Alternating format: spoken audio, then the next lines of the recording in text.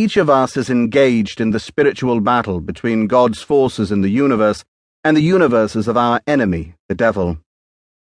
The Spirit of the Lord is moving to and fro throughout the whole earth, looking for a certain type of person to serve in God's army, one whose heart is perfect toward God.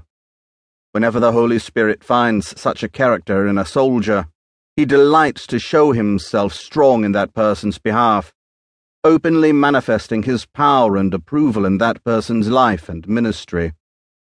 But let there be no mistake. Even though the rewards are many, the prospect of fighting spiritual battles is never easy. The desire to serve him with a perfect heart takes all a person has to give.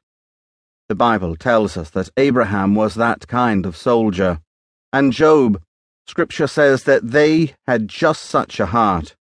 They accepted the challenges facing them and reached the climax of spiritual growth.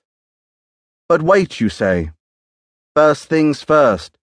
I am not Abraham or Job. How can I possibly have a heart that is perfect toward God? If that is what it takes to prepare for my role in spiritual battles, if the rules of engagement can be embraced only by those whose heart is perfect toward God, I might face defeat before I even start.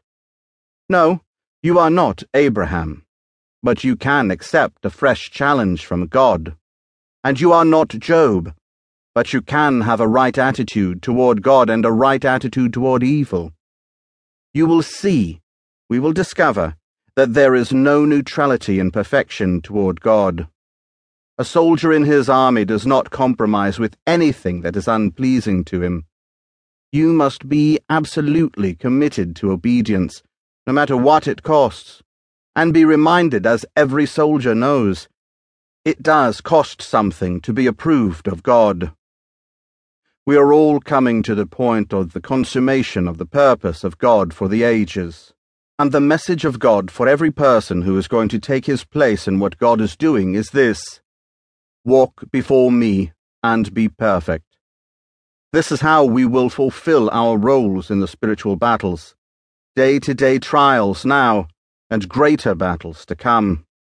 For more than 50 years I have tried to help people with innumerable problems in their lives. Eventually I have come to a surprising conclusion. Our basic problem as human beings is that we do not realize how valuable we are. As we will discuss further in the next chapter, we need to focus more on the way God sees us than the way we see ourselves.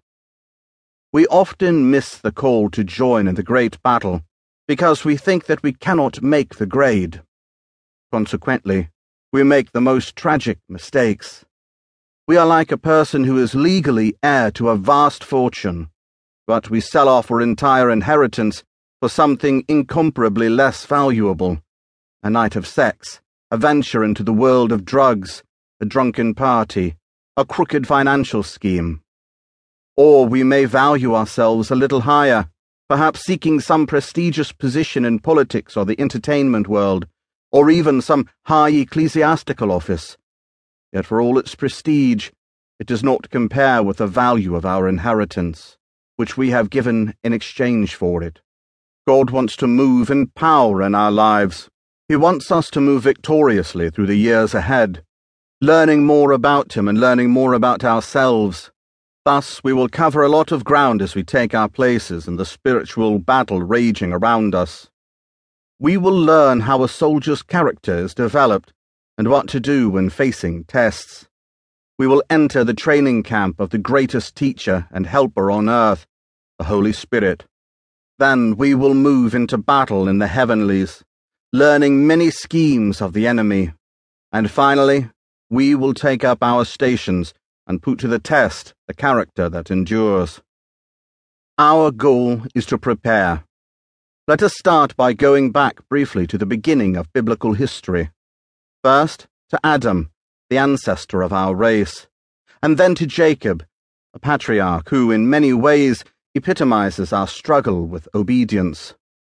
It is in these ancient narratives that we find the age-old obstacle to taking up God's rules of engagement.